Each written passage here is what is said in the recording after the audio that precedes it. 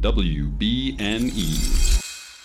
We want to let you know that this episode of Bacon and Eggs is brought to you by our patrons. If you like this show and you like the stuff that we do, the best way to support us is to go to patreon.com/baconandeggs and check out all the great reward tiers we have there. And then click on one of them and sign up. Patreon is a voluntary service where you get to send money to creators that you love so that they can continue to create the things that you love. If you get value out of this show, then I hope that you can send some of that value back to us. It really makes a huge difference in our lives. So please consider signing up on Patreon. So thank you so much for donating. Thank you so much for listening. And tell a friend this week about your favorite episode of Bacon and Eggs, because we've been at it for 4 years now. And fun fact, if you're listening to this on Tuesday, October 7th, there's a new moon in the sky.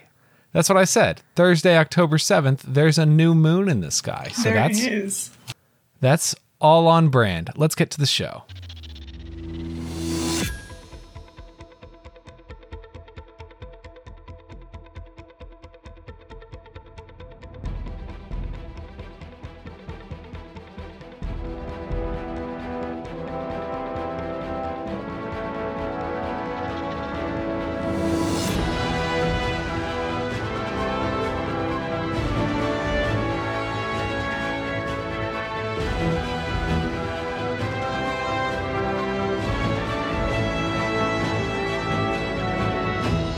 Howdy, yokes, and welcome back to Bacon and Eggs. I'm Tyler Carlin. And I'm Ethan Edgehill. And today we're werewolves. Or maybe we're just going to Italy. So where the hell have you been, Loca? And Bella, marry me. Because today we're bringing you The Twilight Saga, New Moon. Oh, that's Twilight. not the correct date. Oh, the Twilight Saga, New Moon was directed by Chris Weitz, had a $50 million budget, and you can see it. You can see that extra $12 million in here.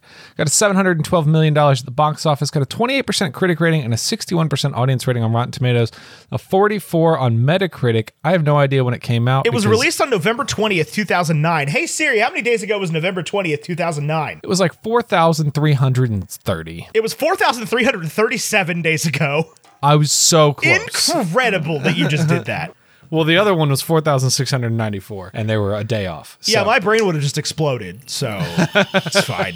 We're joined this week by none other than Stephanie Meyer Scholar and foremost authority on badass women in history and badass women in literature and fiction. Friend of the show, Julia Kendall. Hi.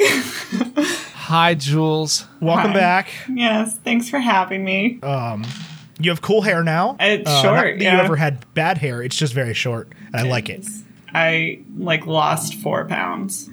Just cutting Hair? off my hair. Yeah. Oh, Gotcha. I was like, what? I was like, I mean, props, but that was really unrelated. I mean, I've also lost 15 pounds just on my own, but the hair Good helped. job. I thought you meant since the last time we recorded, you were like, yeah, I've been keeping track. Bacon and eggs to bacon and eggs, 4 pounds out the door. Let's go. Well, I did buy, I bought a Peloton. Look at you. That's a Peloton? Yeah, a Peloton tread. Yeah. My mommy has one of those. Yeah, my hips hurt.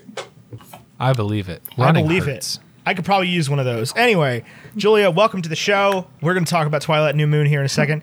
But I have a negative professional review here from, where did I put it? From Nick Shager of Lessons of Darkness, who says, New Moon is only after the affectation of emotion, of swoon-worthy poses and faux momentous aesthetics. Tyler, do you have a positive critical review for me for the movie I Twilight? just want to say Moon? I have no idea what that person was saying. I think they're saying it's a crock of shit. You need to chill, buddy.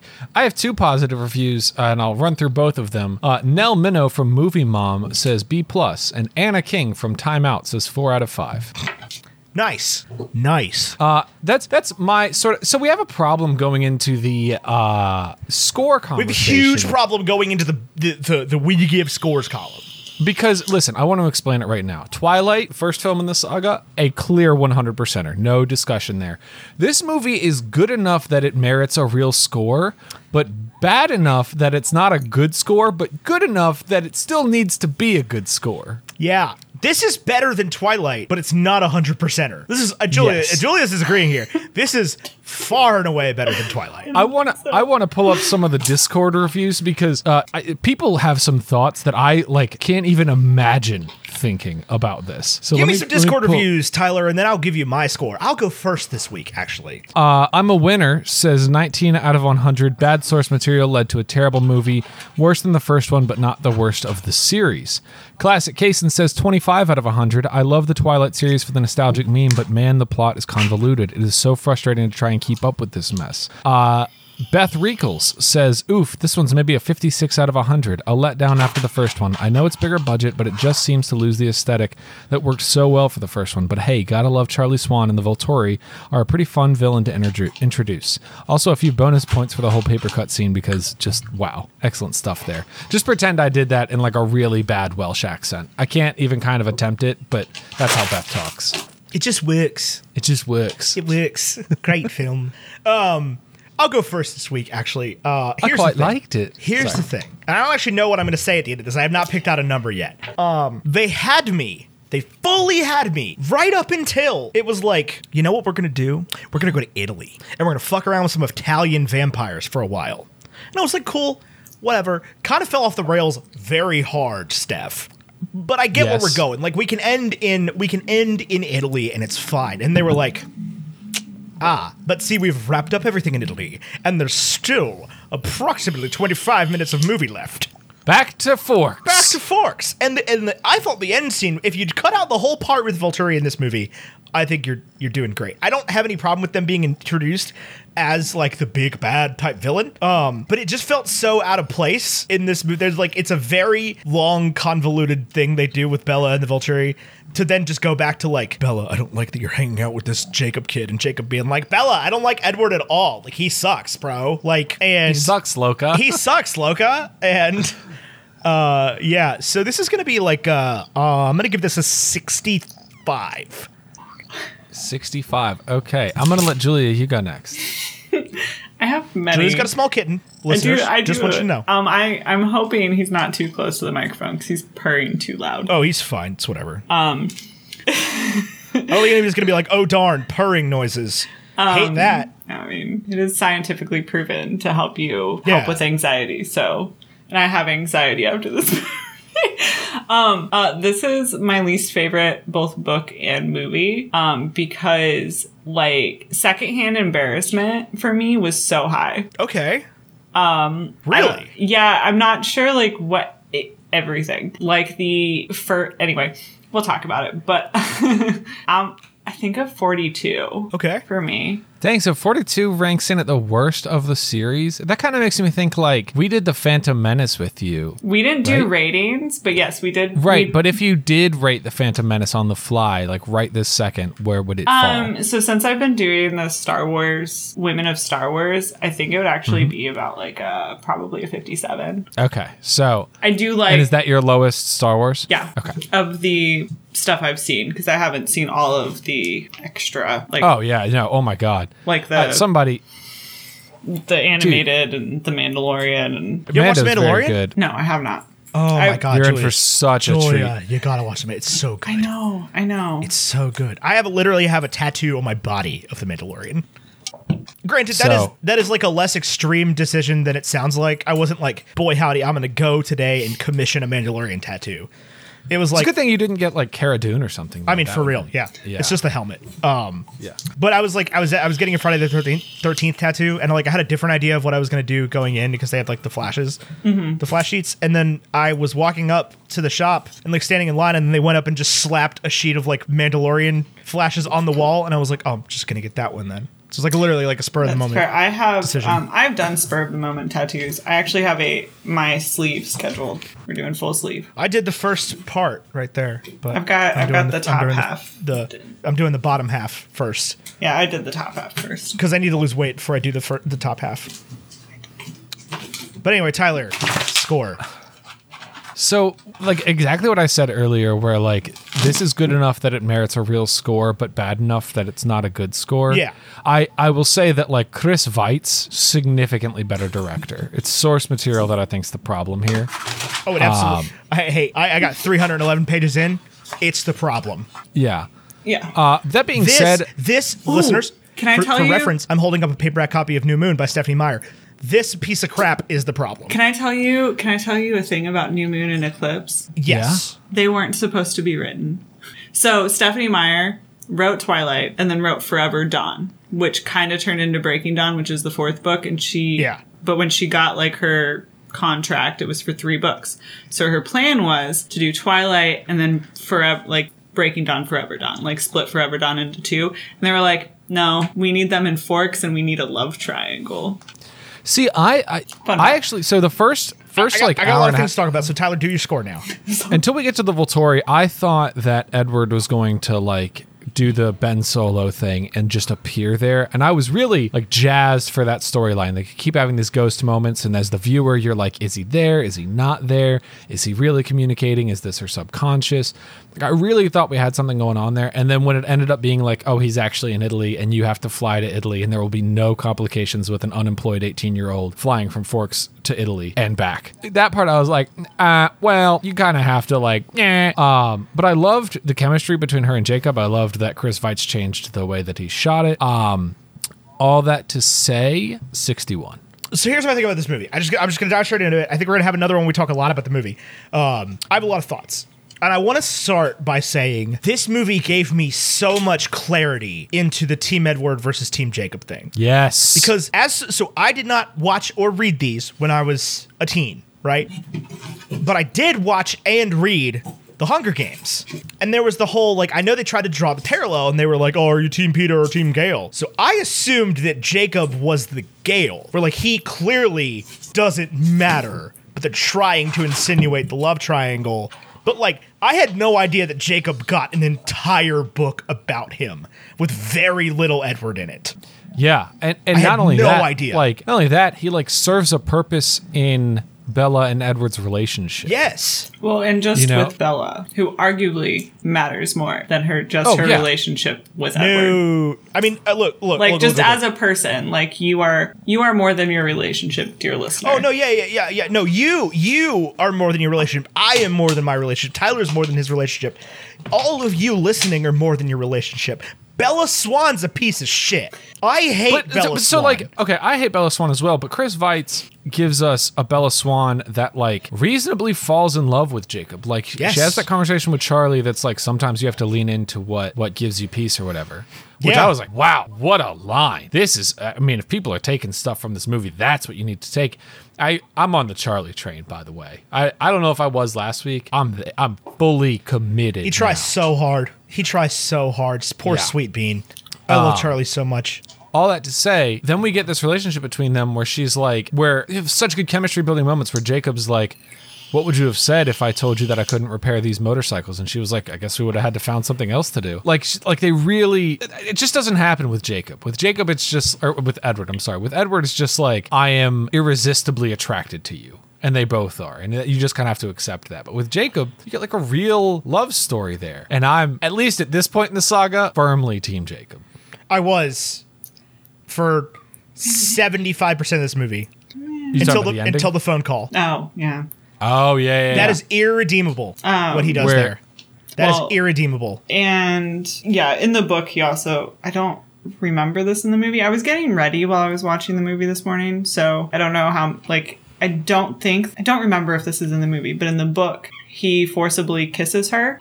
Oh, that's not okay. Yeah. When? Oh, wait. I don't know if I've gotten there yet. Is it like early? Did you finish the first book, Ethan, or were you just like, I got the gist? No, I and finished the moved first on? book. Okay. I might be I will actually, real quick, while you're thinking about Julia, I want to go back and give old Steph a little bit of credit, okay? Wrong book. Sorry, my bad. Okay, cool. I was like, that very much does not vibe with the Jacob that I'm No, reading it's here. continuous. Because That's later. if you read the book, yeah, that's you understand why why Bella falls in love with Jacob, Oh, right? yeah, Like, he's like he's a normal, well, at least for the first 60-ish, 50, 60% of the Yeah. book, just like a normal person. yeah. And like, so I want to give old Steph a little bit of credit here. The writing is 90% garbage, but there's 10% in there that is absolute gold. Like there's a part in the first book that this did not come across in the movie at all, and I think it was a mistake. But there's a part in the first book where it's either Alice or Edward, or maybe both of them, goes on this long tirade about how vampires evolved as the natural predator to humans. And it's like very well written, very interesting. And like every now and then I'm like, man, these books are really good. And then they're not. So that was my thought watching this movie, was like, by the end of the movie, I was like, oh, it's a source material problem. The whole Volturi thing, you're going to have to sell me on that in later movies. But watching it, I was like, oh, Stephanie got an editor for this one. The first one she wrote on like Wattpad or something, they published it. And then she got a book deal with a Real Deal editor, and now we've got like a real story with real stuff going on. Probably a better book too. Maybe this is what the hype was all about. And then I get on the call, and Julia's like, this is my least favorite book. Everybody on Discord's like, this is the worst book in movie. I can see this being the worst though. So I don't know anything about Eclipse, like nothing whatsoever, okay? But I have watched Kate watch a little bit of Breaking Dawn Part 1 and 2. Those are like proper movies by that point. Well, this one at points is a proper movie. Like even Bella's acting is significantly improved. Nah, there's at the end of Breaking Dawn Part 1, there's a scene where it just like it's beautifully shot, beautifully edited, and I don't know what the context is at all, but it like cuts from Bella's face and she looks upset, and it cuts to Edward's face and he looks mad, and then it cuts down a hallway and Jacob is like looking sideways, about to walk out a door, looking pissed as hell, and it's like red screen with credits on it, and it's beautiful. Okay. Just solid filmmaking. No, proper, like you can definitely Tarantino type filmmaking. You can definitely tell throughout between watching like from Twilight through Breaking Dawn that the films, just from a filming perspective, got better. I like just watching even just the opening of New Moon, my first thought was, oh, yeah, this is just filmed better. This is so much. They took the gradient away. I thought that was going to persist through all of them. No. Nope. And you can, because this was at the time, Summit Films was like a mid-grade kind of whatever film studio. At least from my memory, I haven't looked this up to confirm, but I do know like because they did this and did they do Hunger Games too? The first they did this in the Maze Runner. That's what it was. And like Twilight is where they got in. Twilight is like a weird phenomenon that just hit at the right time to the right audience and just made a ton of money. And so like that almost like that is what made this film studio. These are incredible successes for an indie film studio because like the first one was like a $40 million movie and it made like 400 something million. This one's a $50 million movie that made 700 million. And so what was Summit Entertainment, what is now Temple Hill Studios, is Wick Godfrey and Marty Bowen. And they did like The Fault in Our Stars and The Hate U Give and Love, Simon and all of those movies like after doing Twilight. But this is like where they became like business partners and filmmaking partners. So it's like wild that was, I had no idea until I saw the production or the credits for this movie and I was like, Wick Godfrey's involved. I know that name from like good things, from things that are universally loved, like Love, Simon. Yeah, no, I unabashedly love Simon and Simon versus the Homo sapien. Yeah, same. The book. That word that's hard to say. It is very hard for me. I always spell it wrong too. Yeah. Because I think I suggested that book / movie 800 times. And honestly, I think as far as things I've seen from them, the only thing that they've gotten wrong so far was Paper Towns. Everything else has been a better movie than it was a book. You think The Fault in Our Stars movie is better? I actually legitimately do. Yeah, I really do. If not, they're two sides of the same coin, right? If the movie or the book is not obviously better and the movie is not like obviously better, but like the book is not obviously better, right? Most times when you get movie to book adaptations, the book is obviously better for a lot of reasons, right? Like you can just say more in a book. Neither of these, I haven't finished New Moon yet, but like neither of these is better as a book, in my opinion. Neither of these is better as a book. I agree. I read all 4 books when I was sick with the flu my senior year of high school. Yeah. Because I was home alone. My parents were in Hawaii and I got really sick. And so my friend just brought over all 4 books and I just read them. Like they were super easy. Like what I would quote, like say bathtub reads or beach reads. Like they're super easy. You don't really have to think about them. And I did enjoy them. I'm not going to lie and say didn't enjoy them. I did. Yeah. I saw all the movies in theaters. I saw the first one at the midnight, like the legit midnight premiere when they still did those. I don't remember when I saw the other ones. I don't think I saw them at midnight, but I went and saw all of them in theaters. Sure. I would like to clarify my opinions on the books for a second. They are not, in my opinion, they are not good books. If you're looking for good, well-written literature, it is not that. If you are looking to read 500 and something pages of something aggressively quickly, they are perfect for you. I would say that they're aggressively readable. They are page turners. Yeah, they're just super easy to read. Like, it doesn't feel... The font is also big. Yeah. I don't know if anyone else noticed that. Sure. Like, no, absolutely. So, like, it does not need to be fine. I actually have... Because I bought all of the books, which is a lot, by the way. There's, I think, 7 total. 7? So you have Twilight, New Moon, Eclipse, Breaking Dawn. That's the Midnight Sun. Midnight Sun. She did a gender bent one for the 10th anniversary. Yes, and then the short second life of, or the short second life of Bree Tanner. I think that's what it's called. It's like a short story. Yeah. Who's Bree Tanner? You meet her in the 3rd book/movie. I don't know if I can read these, man. I might at some point. No, Tyler, I'm telling you, you absolutely can. They're like super easy reads. Because I literally sat down and once you get you got to get 5 to 10, no, more than that. You got to get 15 to 20 pages in, right? Because if you try to just read the first 5-10 pages, you'll be like, oh, this sucks. Like, it opens with the Shakespeare quote from Westworld, and like out of all the quotes you can pick from Romeo and Juliet, you'd be like, these violent delights have violent ends.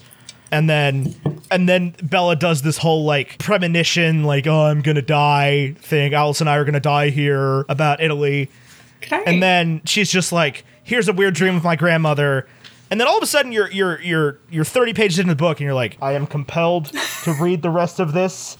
It is like that though. It really is. They're so slow at first, and then all of a sudden you're just, because they never pick up, right? They're always slow. None of them need to be 400 or 500 pages long. No. There's not 500 pages worth of material in that first book. No. The tracker vampire doesn't show up until page 403. Oh, is it? Which is crazy. Yeah, and he's there. He's literally in the book for like 11 pages. I want to make it clear. He's in the book for like 11 pages. There is no, in the first book, there's no like, oh, James and Laurent and Victoria show up and kill Charlie's friend in the boat. It's just all of a sudden there are Alice is like, what is that? There are other vampires. We're going to Phoenix. They killed him. And you get whiplash from how fast the plot happens in this book. And it's the same with this one. Yeah. I think. It's the same in this movie, at least. I got whiplash. I was like, I'm Team Jacob. No, I'm not. Yes, I am. Wait, Edward's cool. No, he's not. Oh, I hate everybody. Why couldn't you just kill Bella in Italy? Yeah, I do dislike that they did, because they did this in New Moon, like where they show that brief portion of the ending at the beginning. I didn't like that personally. Oh, with Bella running through I was like, people in red. Yeah, although the Volturi are like, I mean, that's what they do at the books. So I didn't like it in the books either. Yeah, I know. They feel at least it wasn't the deer this time. Oh, yeah, that's fair. Deer were probably cheaper. But there's an overly strong sense of attachment to the source material in these movies, which I think is really what hinders them. Because the screenwriter does a better job of writing these books than Stephenie Meyer does, at least for the first 2 of them. I think they knew who I think that was almost smart though, because they knew who their audience was, and again, it was an indie studio, and they knew their audience was going to be, especially for the first movie and then going into the second, was the teenage girls who'd read the books and loved you also have to compete with what did people not like about the Harry Potter movies when they strayed from the source material. Yeah. And it's like, okay, well then we just won't do that. What does our target audience hate about these? And then, because I think there was still some question about the lasting legacy of the Potter books or Potter movies at this point, which they're firmly cemented as I think only 4 of them had been made at this point, maybe 5. The final one came out I know 6 came out in 2009. Because was it 9? That was the only one I didn't see in theaters, because that was when I was at basic training. Then they had to have made at least Prisoner by this point. Yeah. Well, then if they saw Prisoner, I can totally get why Twilight 1 looks like Twilight 1. Oh, for sure. Yeah. Because you'd be like, how do I do that Alfonso Cuarón thing? not Prisoner. I meant Order. Sorry. Order was my least. That was the movie I was most disappointed in for Harry Potter, was Order of the Phoenix, because that unpopular opinion, that's my favorite book and always has been. And I remember telling my brother before the movie came out, I was like, I don't even care what they do in this movie as long as they keep the Ministry the same. They did not. Well, and so this is Prisoner of Azkaban for the Twilight series, right? Because this movie is not about Edward. I mean, it is sort of at the end, but it's not about Voldemort, right? Like, right. It's the one that's not about Voldemort. So it's either going to be your favorite or your least favorite. No real middle ground there. Especially when there's only 4 of them. Yeah, it definitely is my least favorite, and I forgot that it was my least favorite until I rewatched this movie, and I felt a weird, compelling need to like skip because I was so uncomfortable.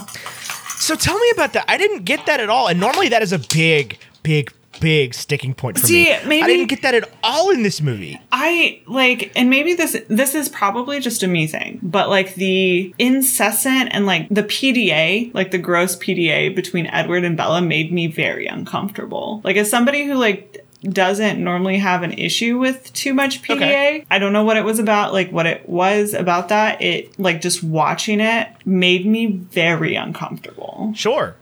I will say this about about both of these movies. By the time this movie ends, nobody has kissed another human being not like a monster. Like every on-screen kiss is the most awkward thing I've ever seen in my life. Yes. Like, also, they don't. No actual teenagers were either harmed or consulted in the making of those kisses. I don't think you're allowed to do that. I don't. I understand Jacob loses his shirt when he transforms into a werewolf. No, he doesn't. That's a movie thing. Right. Why does Jacob have to keep losing his shirt? Oh, because he's huge and buff. I'll tell you this. There was one scene where it's the first time Jacob has his hair cut short and they're talking to each other and it's a side profile. His neck is like 100 feet long. He looks photoshopped on. And I don't mean photoshopped in the way that like, oh, his muscles are so ripped, you look photoshopped. I mean like, you look photoshopped. Like a different muscly person is standing there and you're just standing there. You know what I mean? No. Like his neck is very long. Julia, I know that you're kind of the wrong person to ask about this. Absolutely, but go ahead. But like you were once a teenager when these movies were coming out. At least you were a high school senior when this movie came out. Is Taylor Lautner hot? Like, I mean, I thought so at the time.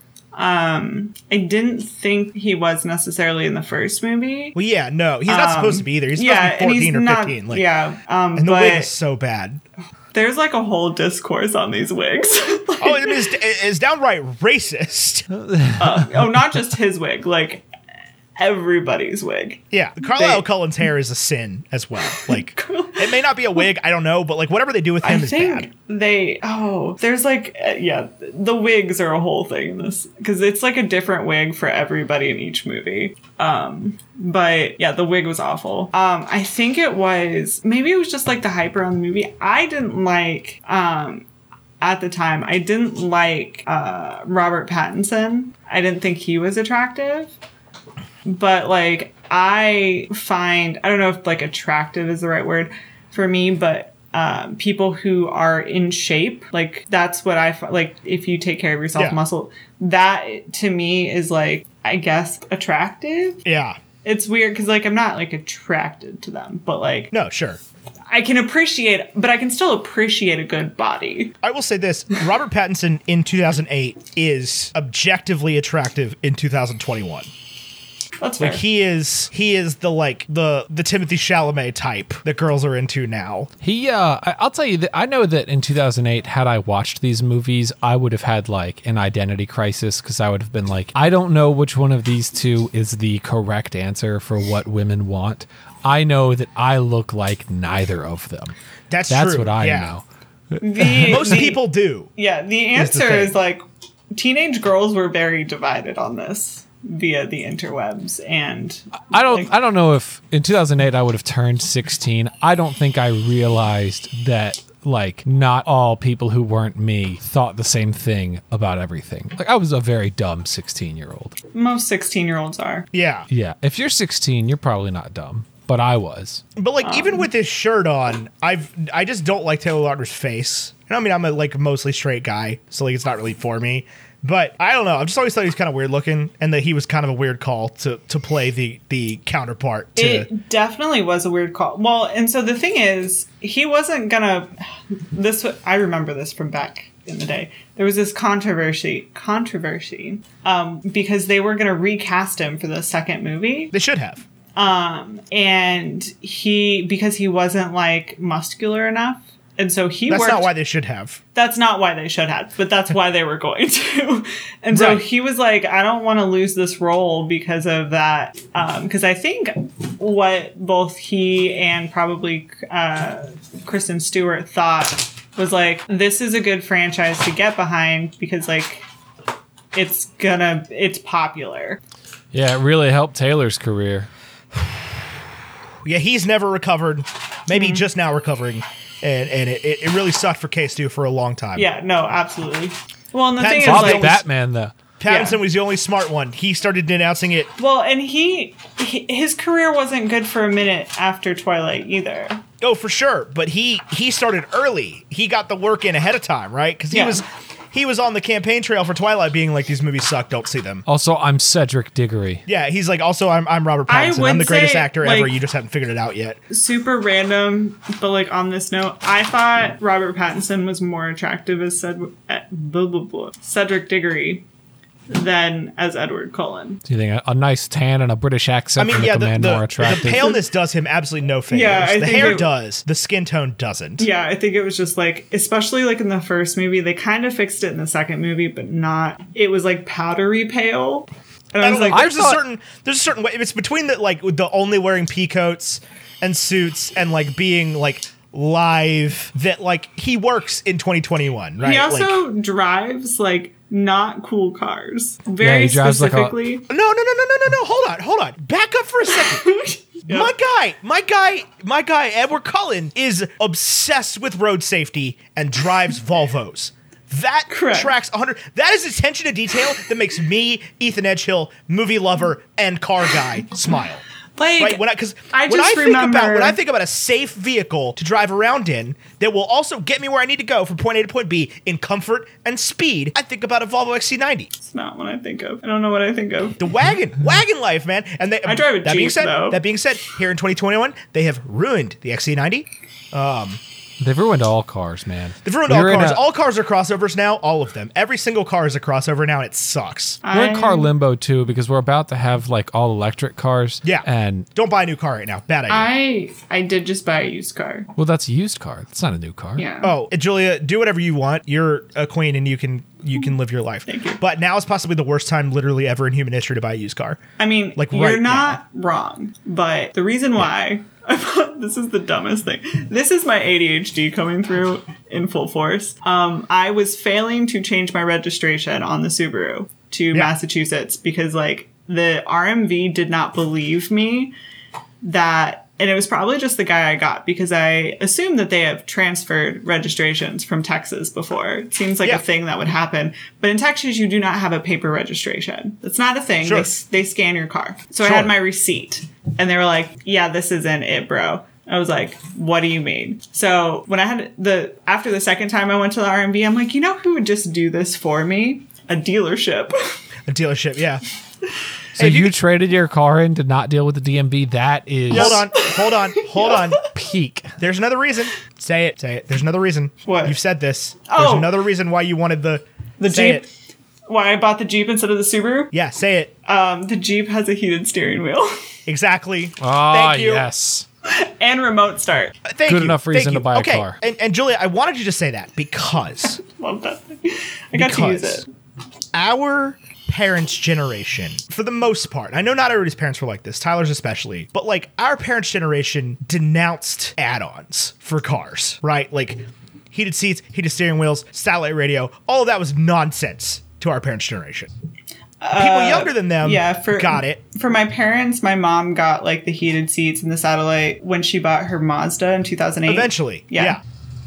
But yeah. But like I think the add-ons are important. If you're going to buy a car, especially a new car, just buy a car you like, for God's sake. Stop worrying about how much money it costs. You'll figure it out later. Dealers love this guy. They do. I am team heated seats. I could never go back to having a car with heated seats, and the renters aren't even bad here. So before I moved here, I drove a really crappy Nissan Sentra. Loved that car. My brother wrecked it. Poor thing. It was worth like $200 when I gave it to my youngest brother. But when I was looking for another car, my top 2 requirements. The first one was that it had power locks and they worked, which the dealer looked at me like I was insane. And I'm like, you don't understand what kind of car I've been driving. This is important to me. That has been standard for over a decade. Not much over a decade. My Fit didn't have power locks. Okay, so my Nissan Sentra had power locks, but they did not work. I couldn't power locks. Basically, I couldn't I couldn't unlock my car if I locked it. Fit didn't have a clicker, but it had power locks. Yeah, it didn't have a clicker. That's what I meant. Oh, I just wanted working locks. Yeah, no, it had power locks because you turned it left to unlock it. Yeah. I was gonna say that's been standard since the 90s. Like, oh, bless you. And then my other one was the heated seats. Like, I needed heated seats, and I wanted remote start, but like my budget did not allow for the remote start. Yeah. However, my budget now did allow for the remote start, and that was very important to me. Boom. I'm proud of you, Julia. That's all I want to say is, like, if you're gonna buy a new car and you want to get some perks on it, like, don't feel like you have to buy the base model car ever. Like, you'll figure it out. Or you won't. We're all going to be in debt forever. Have a car payment. Eat cheese. Live your life. You know what I want is an electric vehicle, but I just don't want a Tesla. So, what is that like? Having a Tesla? I want one so bad. I'm so unimpressed with it. I want one so bad. Like... So my issue I have video evidence of you being impressed with a Tesla, Tyler. I do just want you to know that. I know. And when we first got in, when I was like, oh, this is cool. But now it's just like, man, if you have a Tesla, But have you ever been in one that drove itself, like while it was driving? I wouldn't trust that. It's incredible. I would trust it. I anytime I rent a car and it has the adaptive cruise control, even I'm like then I get back into my car. I'm like, this is impossible. How do people drive this way? But I don't know. I went to India right before COVID happened, and a friend of one of the people I was with picked us up from the airport. And he was like, hey, you mind if I autopilot us back to Richmond? And we're like, what? No, we would love that. Like, yeah, autopilot it. And it just, like, worked. Like, it changed lanes. It adapted on the highway. And this is on, like, I-95 coming out of D.C., coming out of Dulles. Like, it got from 66 through the toll onto 95. People who know the Beltway are, like, know what I'm talking about here. And then he's like, hey, you guys want some food? And we're like, yeah, one of the guys in the car is like, could you find us Chick-fil-A? And he goes, Tesla takes us to Chick-fil-A. And the Tesla was like, okay. So that's super impressive. Okay. And it pulled him off the interstate into a parking lot, and then it was like, you gotta park. It was incredible. So the reason why I currently I do not have the ability to get an electric car at this moment because of where I live. I can't. Massachusetts, notoriously conservative. No, like, I mean, specifically, I'm messing with you. Specifically the apartment complex and where I park. I can't plug a car in. Sure. It takes like 10 minutes to charge them, right? I have nowhere to plug it in anywhere. Right, but you can go to like a charger for free, and it takes like 10 minutes to charge them. Yeah, like I don't have a gas station in my garage. Yeah, same. I mean, I have a gas station next door, so. I mean, that's cool. That gas station in Massachusetts, the gas station doesn't have a supercharger? No. That's weird. So I only go to two gas stations. My parking garage has a supercharger. I don't get a parking garage. Well, I mean, I pay for it. Like, I pay money for it. I pay for my parking parking spot. Ethan built his own parking garage. I built my own parking garage with my bare hands and in Minecraft, and I put a Tesla supercharger in it. Yeah, no. I'm sure I could find one here. Like, it's just a convenience thing for me. No, for sure. It's absolutely a convenience thing that I couldn't just charge it here because I can barely remember to get gas when I need it. Julia, I am 100% messing with you. Thank you. Yeah, you don't have to get an electric car. You don't have to get an electric car. I like my Jeep. I mean, you will at one point. See, here's my problem. I can't get an electric car because I'm poor. That too. I cannot afford it. Electric cars are like expensive. I could make some of them. I could make the payment, but the bank would not give me the money to buy one. I think the challenge is Like you could get a used Nissan Leaf or something for like $8,000. Like they're out there, but Well, I'm not going to do that. No, I know. I'm not going to either. I want a truck. I want an electric truck. That's what I want. I mean, that's actively becoming a reality as we speak. Like, I know. I like that's the becoming Rivian. more and more affordable. And I knew that this was going to happen. I truly, as soon as the Cybertruck got announced, I was like, Ford and Ram and Chevy are not going to stand for this. They'll let They'll let Tesla have the cars. They won't let them have the truck. No, yeah, Ford is going to have. And immediately Ford was like, "Yeah, we've got the F-150E, and it's got a million foot-pounds of torque." And Chevy and Ram are like, "Frick, okay." Well, the thing, you ever been in an electric car? And Chevy's like, "Yeah, we got a Silverado E," and Mopar is like, "Put a Hellcat in the minivan." No, wait, that was the wrong idea. Have you ever been in an electric car? It's all torque, man. It's all torque yeah. all the time. I don't think I've actually been in an electric car, to be honest. Because I think, living in Texas, electric cars were just not literally just not feasible. Sure. I could barely make it through West Texas on a gas car. Sure. Like that I got like 20 miles per gallon on. Sure. So that's one thing. And then moving up here, I moved here right before COVID. What am I like? I've not met people. I don't have. I have one friend up here. I have one friend. He's on this call. But yeah, no, electric cars. I mean, electric trucks make the most sense. More than electric cars. Like, absolutely, electric truck makes the most sense. And like those Tesla semis are selling like crazy. They're not flashy. They don't like make up in the media. But like the numbers on those things are crazy. I think that's the other thing with Teslas for me is I like to drive not flashy cars. I don't know. I drive a Jeep. Like a Jeep Cherokee. What kind of Jeep? It's a Jeep Cherokee. Cherokee. Yeah, that's not flashy. No, that's not fair. That's not flashy at all. And then I had a Subaru Crosstrek. That could got a be little flashy. bit of flash to it. That comes in that flashy. orange color. That is the granola color. flashy. That's the color I almost bought it in because I drove a yellow Nissan all through college, and I missed driving a brightly a different colored car because I never had to remember where I parked. When they released the Crosstrek E, If the Crosstrek has a heated steering wheel, I can't go back. I don't think you understand. I mean, certainly we are does not. moments away from a Crosstrek having a heated steering wheel. I think the new Because I know that it's an option on the Outback. I think the 2021s have them. So I was not. I drive a Mazda CX-3. It does not have a heated steering wheel. It does have heated seats. It's a very bad leather steering wheel that I need to get replaced again for the third time. Because the leather keeps coming off. It's garbage. But I love that car dearly. But when I bought it, it came in red, white, gray, and black, right? Yeah, Mazda made a mistake with that. No, because now, and this is the thing, is I want to get a new one.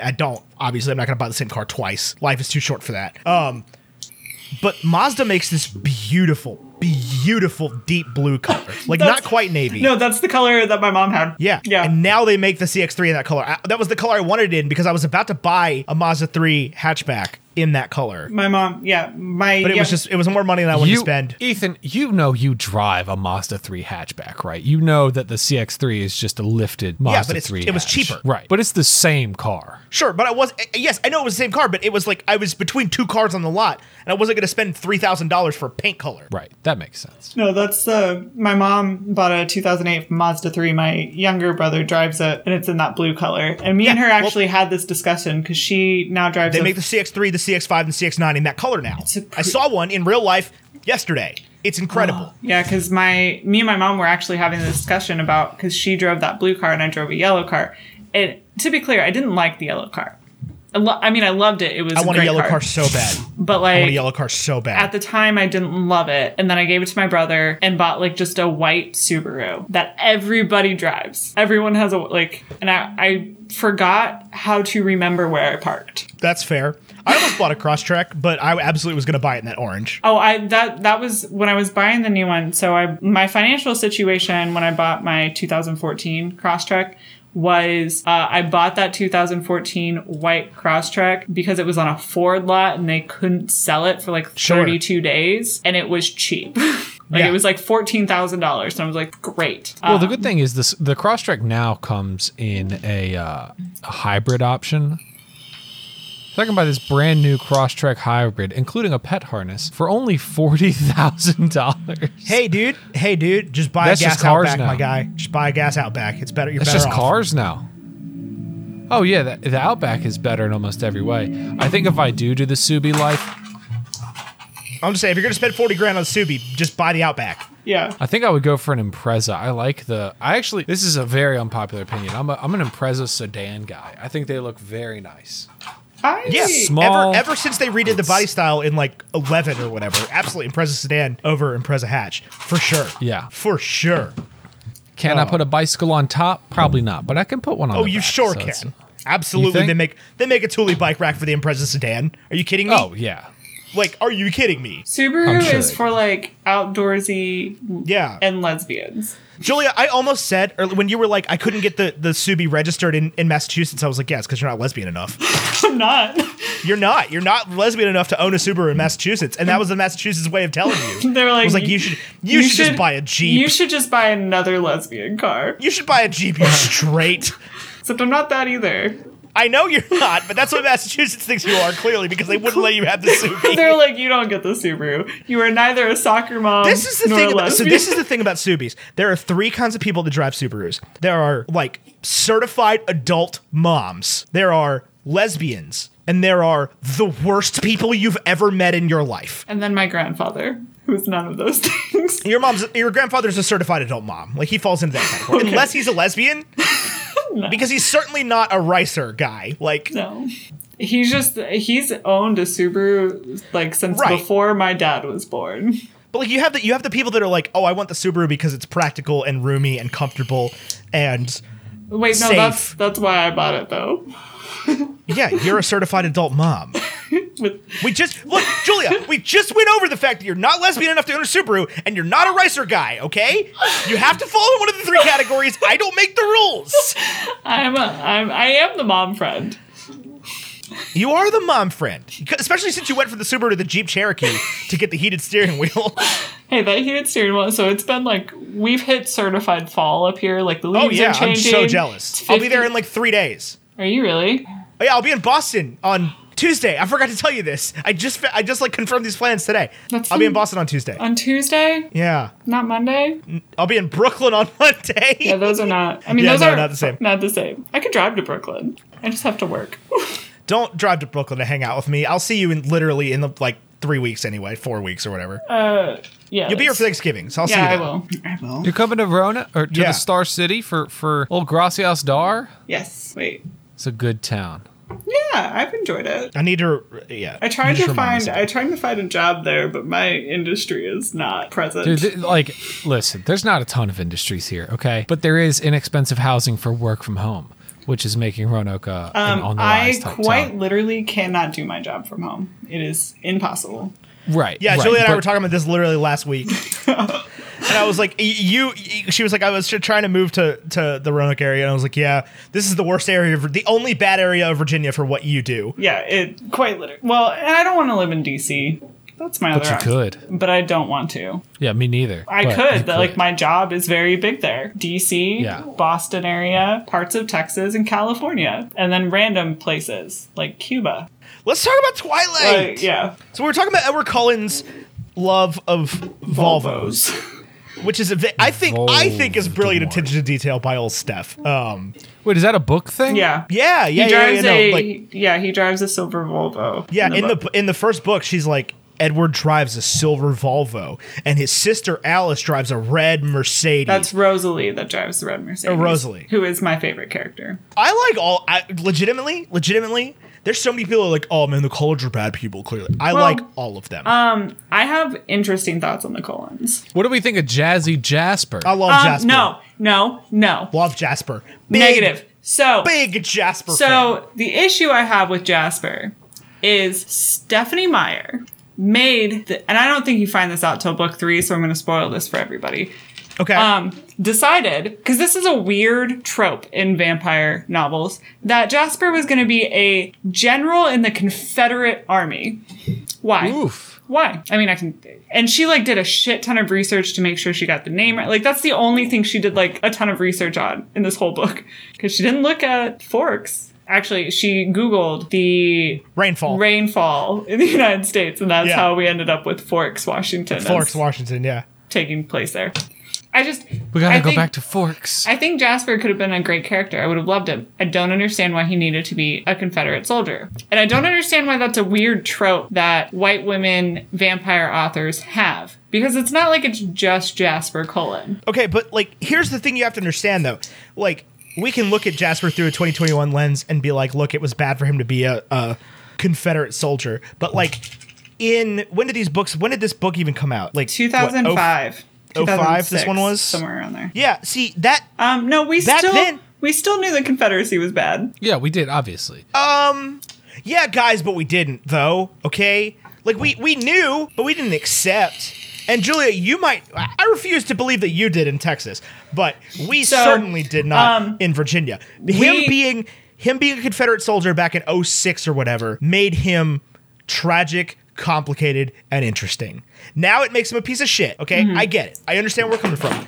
But like in 2005, 2004, 2006, whenever old Steph was writing these books, that made him tragic, complicated, and interesting. Because the implication is clearly he fought for the wrong side, but he was, it was the war between the states. It was the war between brothers. He was forced to do things he didn't want to do. No, he did. Jasper is constantly forced to do things he didn't want to do. He chose to do that. He lied about his age. He was good at it. I'm not going to spoil the rest of it for you, but he wasn't forced to. I have heard, Julia, I'll be 100% with you, okay? I'm going to be 100% with you right now. Out of all the people I've talked to, which is not zero, but also not a ton, out of all the people I've talked to, I'm not saying this is right or wrong, of all the people I've talked to, you're the first person to raise not objections, but to let that ruin Jasper's backstory for you. I'm not saying I'm going to disagree or agree, but like I know a lot of people that very much vibe with Jasper, not because of the Confederacy, but just because of his personality. I get that. I do. I just yeah. I get what you're saying though. Like you are obviously correct. Okay. Like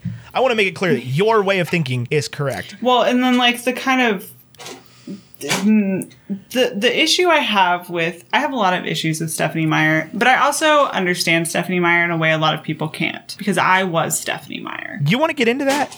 Yeah, let's talk about it. Let's talk about Mormonism in Twilight. There's so much. Ooh. Let's fucking talk about it, because I as somebody who has very little connection or interaction with the LDS church, I have no idea what you're talking about. Oh, yeah. So, listeners, I do a series on my TikTok that is weirdly popular. I guess not weirdly. It's very popular, called Mormonism in Twilight, because Twilight's going through a weird renaissance. And it started when Midnight Sun came out, because Midnight Sun came out earlier this year. And people were asking, like, why did Stephenie Meyer do X, Y, Z? And I was like, oh, Mormonism. And she has admitted that, like, she did write Mormon stuff into the book. She said some of it was accidental. But also, if you've ever been Mormon, it's a high demand religion. Meaning, like, when I was active, I grew up Mormon, I think, also. So, to clarify, so when I was a member, I would spend 10 hours a week at church, physically there in the building. And that didn't count any of the stuff I did outside that had to do with church things. I went to seminary every morning for an hour, so that's 5 hours. We had 3 hours of church on Sunday. It's 2 hours now. They changed it. And then like 2 hours in the middle of the week. And then not counting like if you had callings, it takes a lot of time. And there's a lot of interesting beliefs within Mormonism. Sure. And a lot of them are in Twilight. For example, Carlisle Cullen is Joseph Smith. I thought that was going to be the case. Yeah. That like, okay. Like just he's like for me an idiot. Can you explain? Yes. So, Carlisle Cullen was turned into a vampire. Like, the Cullen family in and of itself represents Mormonism. Like, these perfected beings who were once human, who become perfect and white. That's important to remember. The and white part. They kind of represent Mormonism. And the Volturi are Catholic. Okay. Yep. Oh, interesting. Okay, yeah. Which is very on the nose. Like, they're named after saints. Yeah. And in Italy. But Carlisle Cullen was turned. He never drank human blood. So he was always this, like, pure vegetarian vampire. And he brought... Oh, they didn't make that reference again. Thank God. Oh, sorry. And he, like, brought people into his family and, like, perfected them and forgave them. And you really see this in Midnight Sun when you hear how Edward describes Carlisle. as like almost a, like, he describes him as a perfect loving father, right? Sure. But he really represents like the founder of this family and the founder of the Mormon, like this perfected version of Joseph So Smith. does that make Edward Brigham Young? So I've been asked that question. I would say no. I think Edward Cullen is your like person who's just struggling with, I think, like, so you see a lot, especially with the women characters within Twilight, with Bella, Rosalie, and Leah are like the three different facets of women within the Mormon church. So you have Bella, who's like the perfect convert. And then you have Rosalie, who's stuck and doesn't want to be there. And then you have Leah, who's ostracized because she is in a man's role. Leah is Harry's daughter, right? Yes, she is the lone female werewolf. Okay. Oh, she is not a character in this. Yeah. Oh, is she not? She's in the book. I think she's in the book. She is in the book, but she is not a wolf yet. As of page 311, she is not a werewolf. Okay, my bad. Actively, which is I don't care. Like, I'm not upset that you spoiled it for me.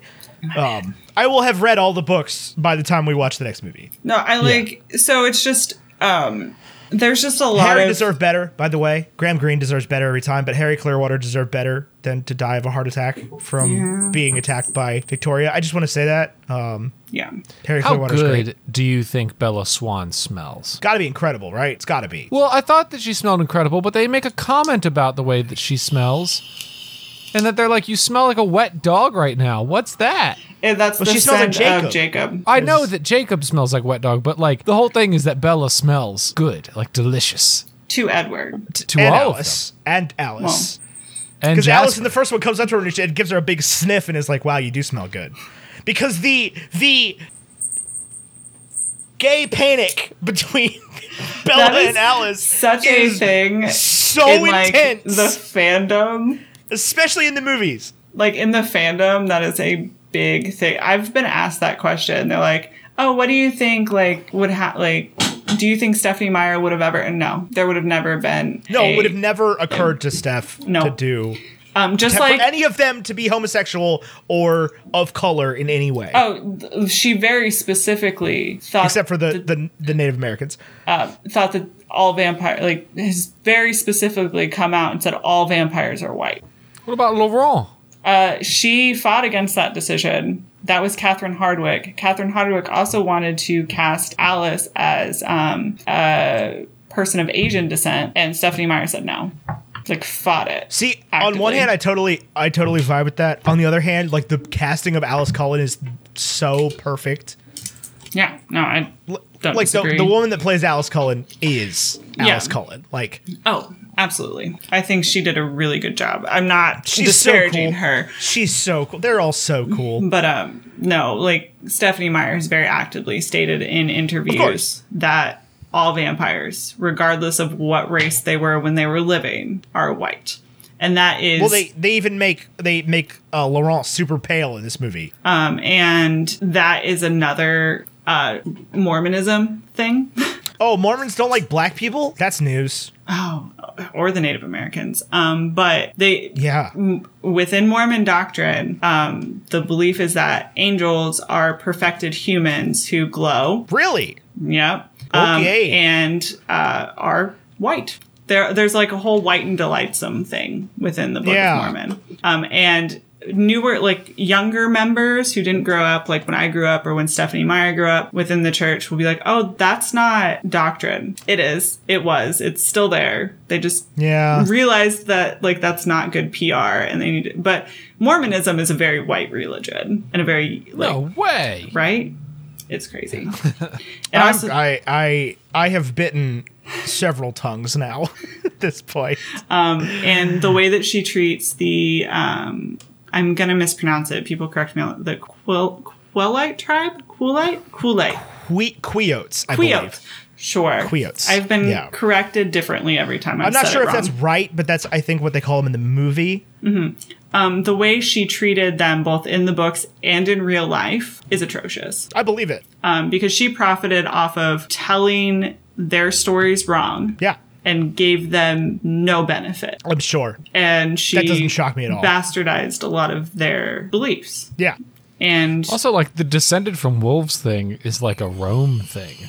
Like, that's where that story comes from. Yeah, right? I don't think Remus and Romulus were the only werewolves ever. That's where my mind goes to when somebody says descended from wolves. Maybe it's because I studied Latin and not Native American history. I don't know, but yeah, I don't know too much about like that just in the real world application for their Me either. beliefs. But I know she did bastardize quite a bit of it. 0% shocked about that. And treated them very, like, the way she describes them in the book, and even in the movies, some of the lines, because they're pulling from the source material. Like when Alice in the movie says, I can't see anything past you and your... Pack of mutts is what she says in the movie. That is very... not great. Yeah. To say. That's never been an okay phrasing. Nope. that to me was like the Mudblood moment, though, where it's no, that's exactly what they're going for there. Yeah. It's right, a very where it's like good but like versus in evil. universe this is racist. Like Yeah. we the audience know that this is bad. Yeah. But like even in the books, and in the later movies that continues. It's not that it's racist and derogatory because it's not just even racist. It's like you are below me. The way that she writes about the Quixotes in the book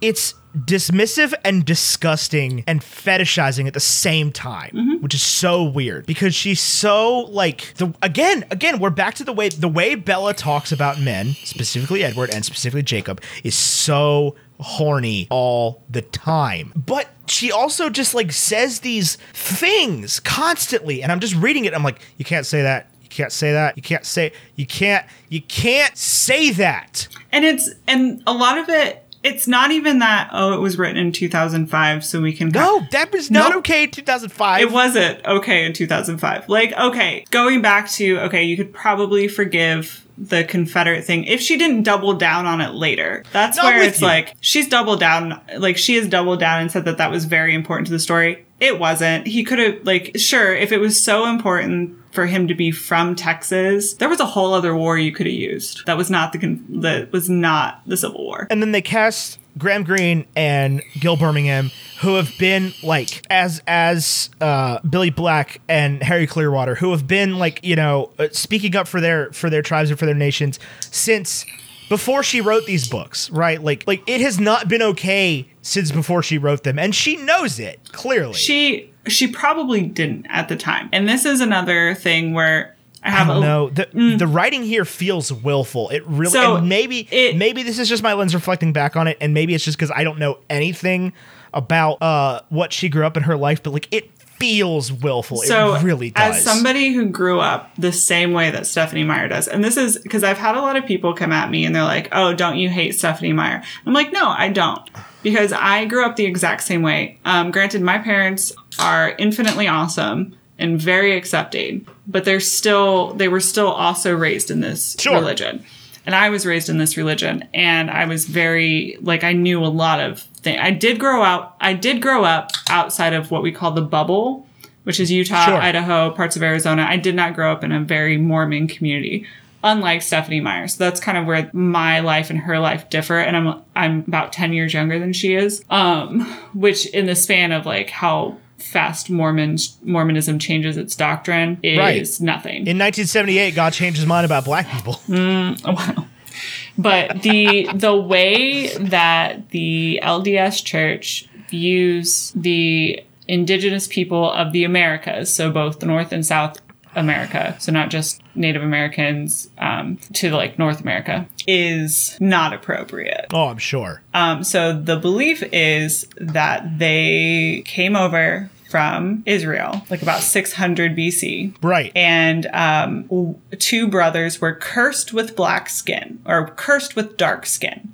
And as they became more righteous, this is where the white and delightsome comes in. As them and their descendants became righteous, they would become more white and delightsome, meaning the color of their skin would change. So the view of the indigenous people of the Americas through the LDS lens is that their lines were cursed. And up until the 90s, I think 96, there was what they called the Lamanite Relocation Program, where they would take kids to foster with a Mormon family. And there was a lot of kind of gross, they've scrubbed this from some of their sites, but you can still find them on like archives and stuff from like General Conference, talking about how as these children were raised in righteousness, their skin became lighter.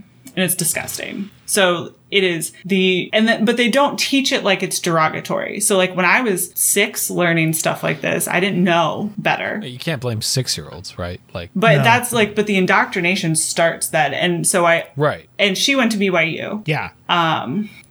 And married. You can't blame 6-year-olds, but at some point you have to start blaming the adults that were 6-year-olds. Yeah. And so she stopped talking about religion probably 10 years ago. I have a theory, because especially when you read through her books, going from in the order that she wrote them. So she wrote them Twilight, kind of Breaking Dawn, because Forever Dawn turned into Breaking Dawn, New Moon, Eclipse.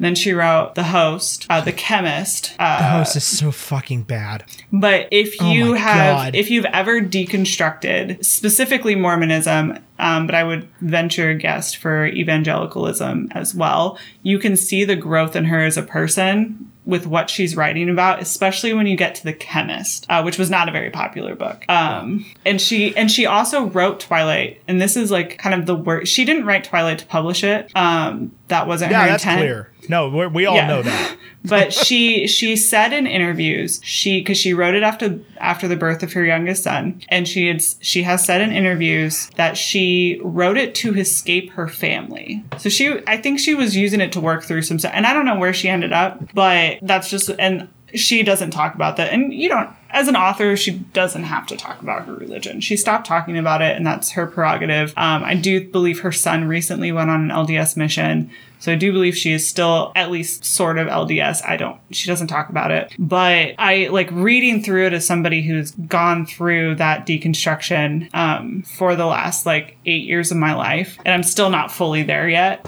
It looks like she was working through it. Which is not an excuse, but like I understand. Now, and what you just told me makes the fact that she writes about Jacob and his friends as being like bronze and copper and russet skinned feel so gross. Mm-hmm. And I didn't. And it was gross when I was reading it, but now just like having that context, I'm just saying. And so the thing, when I first read this, when I was 17, I didn't see it. I didn't, to be honest. Yeah, no, I mean, I get it's buried pretty deep. And like, if you didn't know a Mormon or I didn't have this context, like I never would have gotten it. It just feels like gross. I mean, I wouldn't say that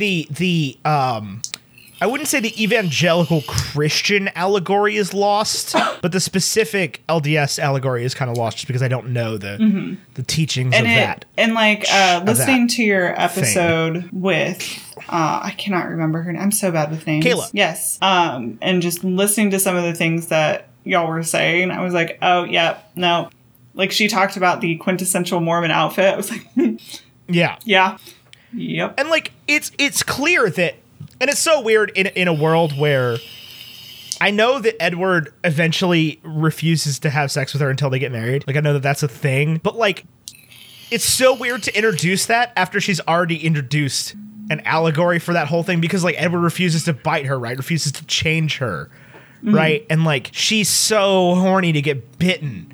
And throughout these whole books and movies, it's actually painful. The one thing that I actually applaud Stephanie Meyer for, was it well written? No. But I think the intention there, especially like getting into the later books, having grown up in purity culture, where those thoughts and those, like, where you could be punished just for having those thoughts. Yeah. And especially after the wedding, with what happens after the wedding, some women within that purity culture kind of feel like they've lost their worth, right? That's very common because they're told that their worth is tied to their purity. And now they are not, even though like it was supposed to be like, even though they waited till marriage, but those feelings of like, oh, now I'm not like worth anything anymore.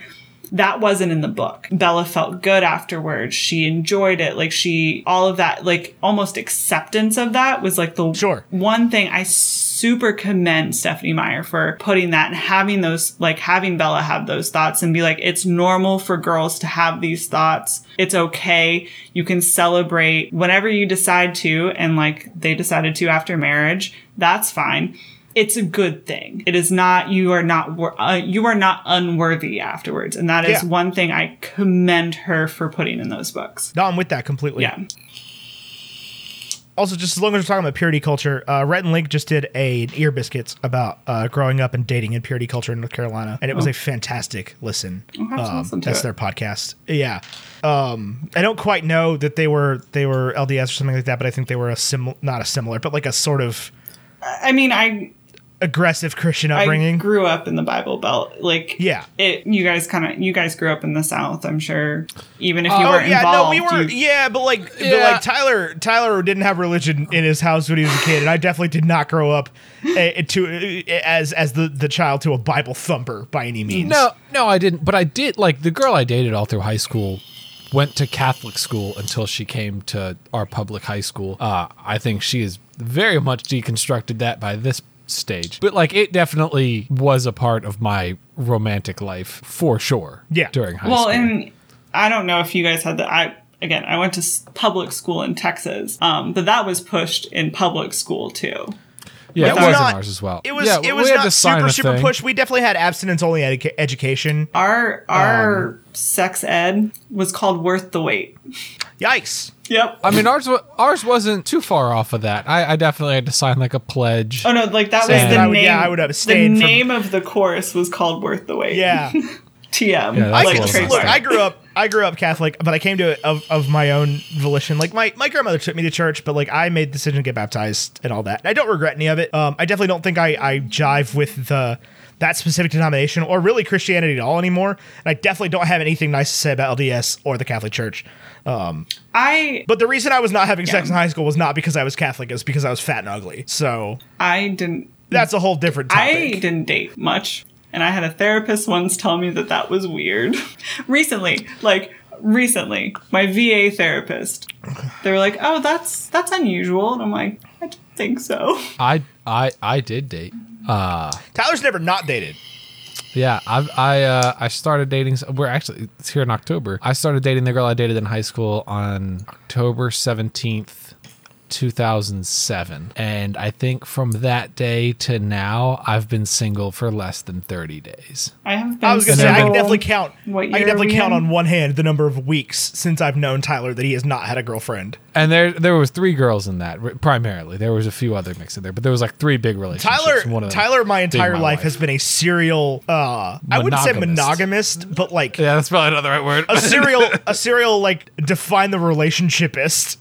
Yeah, Tyler's had a lot of relationships that didn't need to be defined that were very much had labels on them. I have been single for 7 years. I don't know how I would cope with that. Sometimes I'm in a hotel room for 2 days and I'm like, I cannot deal with this. I was totally fine with living alone, not having a roommate until quarantine hit. Yeah. And then I went, really wish I had. I do think a lot. I would love a house spouse because I make enough money that like they could just stay at home with the cats. But like if I didn't have to do like the sweeping and mopping specifically because I hate that, and like someone could go like that is the low-hanging, like, gender not specific. All you have to be able to do is sweep and mop, and you can be Julia's sugar baby. Yeah. Yeah. I have good health insurance. Like, God, that's my Julia, big you would make such a great lesbian. Except I don't like it really is a tragedy. The sex part. I'm not opposed dating a woman. I just am not sexually attracted to people. So as long as like you don't care live your life, like that I want to sleep in a separate bed because I can't have anything touch me while I'm sleeping. Yeah. And cuddle on the couch. Right. Granted, Ethan sleeps in this one, and my wife sleeps in this one. No, that's not true. Oh, my mom actually has a separate bed. Like, not all the time, but like my old room got turned into a guest bedroom, and my dad snores. He has a CPAP now. That helps. And my mom's an insomniac. So about 25% of the time, my mom sleeps in a different bed than my father. Oh, if Caitlin continues to be on night shift forever, I don't know what the future of that looks like right now. It's very up in the air. If Caitlin continues to be on night shift forever, there's a solid chance that our next place we will have I will have my own bed somewhere in the house where like I can nap or sleep when she's like using the bedroom. And that's, I mean, I've known married couples who have had separate bedrooms, and that works for their relationship. So, yeah, at the end of the day, whatever you do in your own house is your business, and do what's best for you and your relationship. Yeah. I hate sleeping in another bed with in a bed with another human being. I truly do. I love Caitlin to death. She's my favorite person in the world, and I would gladly share a bed with her till the day I die. But like, I enjoy nights where I don't have to. Like, let me explain this to you in a way that, like, if I end up in a position where I am breathing on myself, meaning, like, I am uncomfortable. I can't even, like, be touching myself. Yeah. Like, I cannot, my cat sleeps in such a way that she knows not to touch me while I'm sleeping. I mean, like, look, I'm so wide, my wife, and I snore, and I toss and turn. So, like, I'm an unideal bed partner. I get that. I mean, I toss and turn, but I sleep with a Chihuahua typically between my legs, and then like a 40-pound mutt near me, and then a lot of times like an 18-pound infant on me. And then also my wife is near me. I miss him and then so much. sometimes there's like a 30-pound toddler wrapped around my neck. And I just kind of deal with it, you know, but I wouldn't trade it for the world. Now I'm getting kind of excited about the thought of snuggling with my whole family. Oh, so that's cute. I'm glad you enjoy that. I will say that, like, when I get in bed, though, it's typically me and Sawyer on, like, we have a king on a third of the bed, and then Stella sleeps in the closet. There's typically a pillow dividing Emily and I, not because we're like, I don't want to touch you. It's honestly because, like, we have the throw pillow, and we just don't throw it.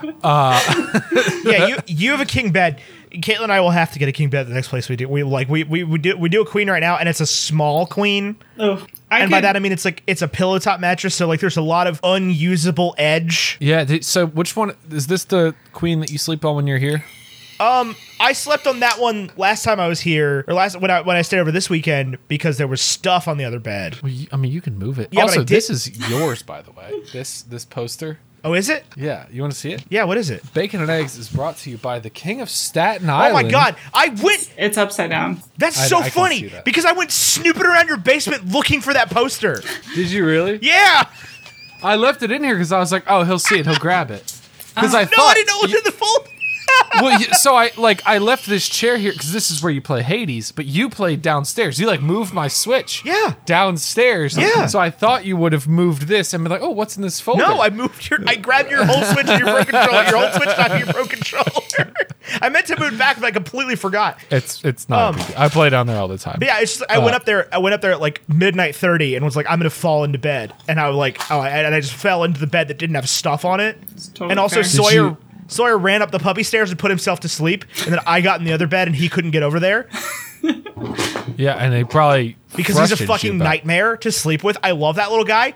He cuddles with me when we nap. I love that little guy to death. He's a nightmare to sleep with. He's the best to sleep with. Stella rolled her ass up against the wall, and we like fist bumped and went to bed. And Sawyer was over there like, "Saved you." And then he eventually fell asleep. Put this out there. And for then the he shit on parent- the floor. That's my dog. I'll put this out there for the parents who are listening to this. Finn and I, he sleeps in a bassinet on his back like a baby's supposed to. Okay, he doesn't sleep in my bed or on my chest. That's irresponsible parenting. So I'll just go ahead and say that. Forget that I said that he sleeps on my chest, on his chest. Dude. That doesn't happen. I love that kid so much. Me too. He's the best. Dude, He's very cool. I love that kid. Olivia today, so you know how she usually does the ponytail, like the Bam Bam ponytail on Yeah. top? She had a ponytail in the back today. And Oh my I God, was she's so old. I was like, oh my God, I gotta put money in your 529. I can't handle I mean, this. yeah, you probably should put money in the 529. I do. Don't worry. Tyler's kids are the best. College is expensive. I don't know if you knew that. And hopefully by then, Elizabeth Warren will have saved Bella us all. Swan spends her college fund on motorcycles. Oh, so fun fact. I saw this today. We were talking about the unemployed. You mentioned the unemployed 18-year-old getting to Italy. Carlisle Cullen is ranked by Forbes as the number 3 richest fictional character. Yeah, I believe it. Really? Yeah. Like it's Yeah, he has a daughter that can predict the stock market. and that's how they make money is from insider Yeah. trading. She says that in the book, in this Yeah. book, in New Moon. Like they are, I think it's like Forbes did like the math. It's like $612 billion is what they're worth. Like more than Tony Yeah. Stark, more than 'Cause Bruce Edward- Wayne. Good Lord. Literally, in Edward, in New Moon, Edward is like, I don't know why you don't let me buy you an Audi and pay for your college. Like, he's just gonna, like, stroke a check for Bella's college. All of it. Bella, take that money. College is so. I had quote unquote Bella's free. such. I hate Bella Swan so much. She's such an idiot. I had quote unquote free college, and I still have $17,000 in student All right, loans. dude. Look, so we are at an hour and 38 minutes into this episode. Tyler, I know we need to wrap, and I know you need to go to bed. But real quick, let's talk about the Volturi. Oh yeah. Let's talk about my guy Michael Sheen playing Arrow. What was David Tennant doing that he was? I mean, I guess he was in Doctor Who, but like, was he that busy that he couldn't be in Twilight? They probably too? couldn't afford him. I don't know. Could they? He was in Harry Potter around this time. Yeah, he was. And Michael Sheen is literally just playing a David Tennant knockoff in this movie. That's fair. Michael Sheen, is he Aziraphale? He's a Aziraphale, yeah. Okay, that's what I thought. Yeah. Yeah, I don't know, man. Like they're just doing their thing, okay? Because there's that interview, not that interview, that like Zoom show that they did together where David Tennant's like, I was in Harry Potter, and Michael Sheen's like, for one movie, I was in Twilight, all fucking 4 of them, let's go. Oh, I've seen that. And on David TikTok. Tennant's like, I was Doctor Who, and Michael Sheen's like, not anymore. he's like hailed as the best doctor. He's not even my favorite Doctor from the He's Moffat era, dude. also not No. my favorite, but he is. I mean, he's on three, fantastic. we're all going to list our favorite Doctor from the post 2000, from the reboot. 1, 2, 3. Matt Smith. Matt Smith. Yeah. Thank you. Yeah. Done. It's about the writing, right? It's not Tennant's fault. It's not Edward's fault. It's not Pattinson's fault. It's source material, okay? yeah. The scripts in the Tennant era are bad, and the effects are bad, and the direction's bad, and the everything's bad. And then for the 11th hour, they're like, "Yo, what if we threw a lot of money at this and made it good?" I will say this. Hold on. What is your all-time favorite Who episode, 2005 onward? Because my favorite is a Tennant episode. Ooh. So I have a favorite. And it's not Tennant- close for me. It's an easy answer. I have a favorite Tennant episode, and then I have a favorite. Yeah, I know what Tyler's arc, is. because like the episode that I would say is my favorite is a standalone episode, Mm-hmm. but then I have an arc, like the season arc. Right. I would say the Crack is my favorite arc. Yeah. I would say honestly, season 6 is my favorite arc. Is that not? Am I thinking of season 5 or season You 6? think it's season season 5. five. She's talking about season 6. With I'm the- with you on season 6. Okay, favorite. I think my single favorite episode is the Mine's one where Don't. he dies at Lake Silencio and they go to the diner. Yeah, no, that's a good one. That's like episode 1 of season 6. Yeah. Yeah. My favorite standalone episode is Don't Blink. Oh, my favorite standalone is The Girl in the Fireplace. Oh, that one's good too. So I thought you were Madame gonna de say. I thought Pompadour. you were gonna say Family of Blood Part 1. Family Blood. Girl in the Fireplace is very good though. I also love the. I'm a big Matt and Jenna fan. I'm a big Clara fan. That first season of Off the Rails Matt Smith with Jenna Louise Coleman is great. Clara is my least. The first Clara episode is great, where she's a Dalek. Yeah. That one's good. I she's Where do you didn't. get the milk for the souffle? Oh, I didn't like her as a companion, like Really? at all. I didn't like her once they brought Capaldi. I think she was the wrong choice for Capaldi. I do think she was the wrong choice for Capaldi. But I do really like him as well. I actually I think he brings something very important to the show. got rid of Cable around midway through Capaldi's first season. So I have not seen. I'll tell you, if I Capaldi gotta pick a Tennant or episode though, subsequent. I'll be 100%. Girl in the Fireplace is really good. If I gotta pick a Tennant episode, it's Midnight. which one's Midnight? Is that the library? No, Midnight is the one where they are on the Diamond Planet and the Doctor goes without Donna and Yeah, goes yeah. on the like the diamond seeing excursion, and they encounter the like mocking monster. Yeah, that one's a good one. I like Just masterpiece of writing and acting. I think truly. I like Vincent and the Doctor is a fantastic one. one's That's good. Matt Smith. Fuck! I forgot about that one. No, I also like Angels in Manhattan. No, that is Angels in Manhattan's really good. Yeah, that one. Well, and Amy and Rory are my favorite. I mean, my cat's name is Amelia Pond. I had a kitten. Yeah, no, named Amy and Rory are my Melody. favorite companions for sure. Like that's a no-brainer. It's Amy, Martha, Donna. Amy, Clara, Martha, Donna, Rose. So I think I would do Amy and Rory. I don't know anybody past Clara. I haven't watched the new one. Where I they have haven't. the I haven't people. watched the newer ones either. Yeah. So I think mine would be Amy and Rory because I think maybe Rory Amy comes along with and Amy. And then We do not deserve Rory. Nobody Rory Williams. deserves Rory Williams. He's perfect. Yeah. And then I think He's the plastic centurion that waited. I think Donna would then be my next. Then I love Martha. I do love Martha. I love the Martha but I also episodes, like Rose. Bad Wolf. Yeah, I mean, the Bad Wolf storyline is objectively fantastic. As good as it gets. I mean, for that Pretty being good the writing first. out. Hey team, how about we do this for a hash brown? Okay. Okay. I need a listener score, Ethan. Okay, give me 2 seconds. To recap, I gave it a 61, Ethan a 65, Rotten Tomatoes a 28, Metacritic a 44, and Julia a 42. That leaves 25% to the listeners, which is you listening. If you want to tally your score and you don't even want to pay for Patreon, you don't even have to. You can join the Facebook group for free. I know it's Facebook, it's for boomers, but it's also for the Bacon and Eggs fans group. As It's long called as Bacon it's and Eggs Fans. up. I posted it today. No, I Okay. was making a joke about yesterday. Oh, as long as Facebook is up, yeah. It is there. You can leave your score. We do take blurbs from the Discord, so if you want to join our Discord server, it's $3 on Patreon. It's once a month $3 payment.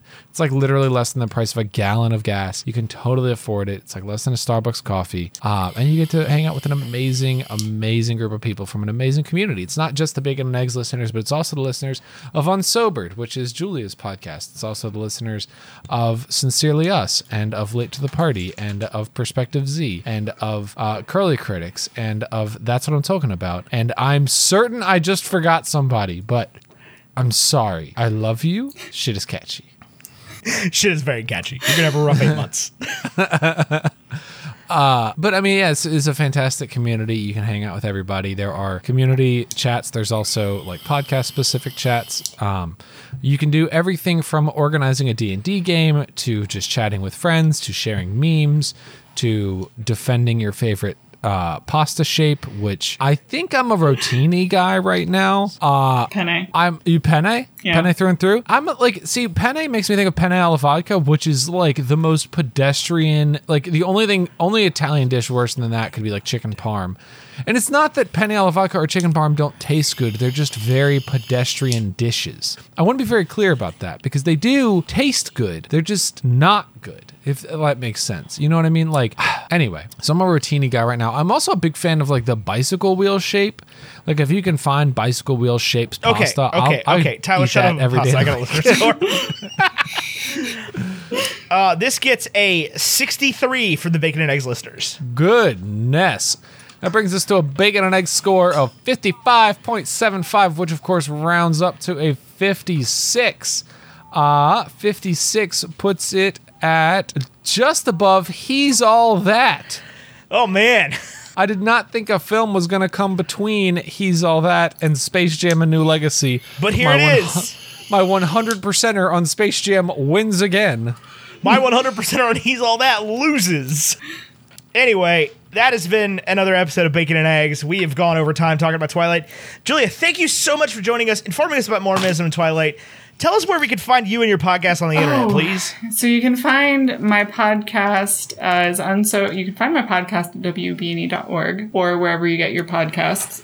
It's called Unsobered, Badass Women Through History and Literature. You can find me at Julia Goes Texas on all social medias and YouTube at Julia Goes. That's right. You certainly can. And if you like this show, or if you like Unsobered, or if you like any of the shows on the WBNE Network, you should check out all the other shows. Here's an amazing preview for the show Curly Critics. It's hosted by Carrie and Jade. They're fantastic, and there's a preview for it right here. Hi, I'm Curly, and she's Critic, and we're the... No, wait. Our introduction goes like this. I'm Carrie. And I'm Jade. And we're the Curly Critics, and we review pop culture every week. Check us out as we review New Girl. The Narnia movies. And coming very soon, Harry Potter. New episodes out every Monday, wherever you get your podcasts or on WBNE.org. And don't forget, beavers aren't real. Anyway, that has been another episode of Bacon and Eggs. Our graphics by Vaishon Brandon. Anyway, that's been another episode of Bacon and Eggs. Our graphics are by Vaishon Brandon at Vaishon Designs on Instagram. Our music is by Andrew Scott Bell, AndrewScottBellMusic.com. If you are listening to this on October 7th, 2021, Tyler and I are going to be taking the next 2 calendar weeks off. So there will not be a new episode of Bacon and Eggs on either October 14th or October 21st. You know why? Because we've been doing this for 4 years and we've earned it. And also I'm going out of town, then Tyler's going out of town. There will be reruns of some of our favorite episodes, so if you're new to the show, or even if you've been listening for a long time, there will be some, not best of content, because we're not going to edit anything new, but some of our favorite episodes in the intermediary weeks. So, but look forward to us coming back on October 28th with Twilight: Eclipse. Which is my favorite. Well, we should have had you on for that one then. But yeah, that's going to be a good time. I'm very excited. I will probably have read all the books by then, so I will have lots of advanced knowledge of the Twilight Saga. Anyway, and if you're listening to this on October 7th, I, Ethan Edgehill, am going to be streaming on Twitch playing Hades tonight at 7 p.m. Eastern Standard Time, committing to it. So if you're listening to this, come join me, hang out. Let's talk about Twilight. Let's talk about whatever you want. And I'm going to keep playing Hades for a little while because I'm enjoying it. And after that, I'm going to start taking some suggestions. I want to start trying to stream more often. I've been enjoying it. But anyway, that is it. Come join me tonight, 7 o'clock p.m. If you're listening to this in the future, happy July 31st, 2025. Welcome to Bacon and Eggs. My name's Ethan Edgehill. If we still make this show, hell yeah. If not, sorry. Bye. Anyway, until next time, arrivederci. Anabolic steroids are really bad for you.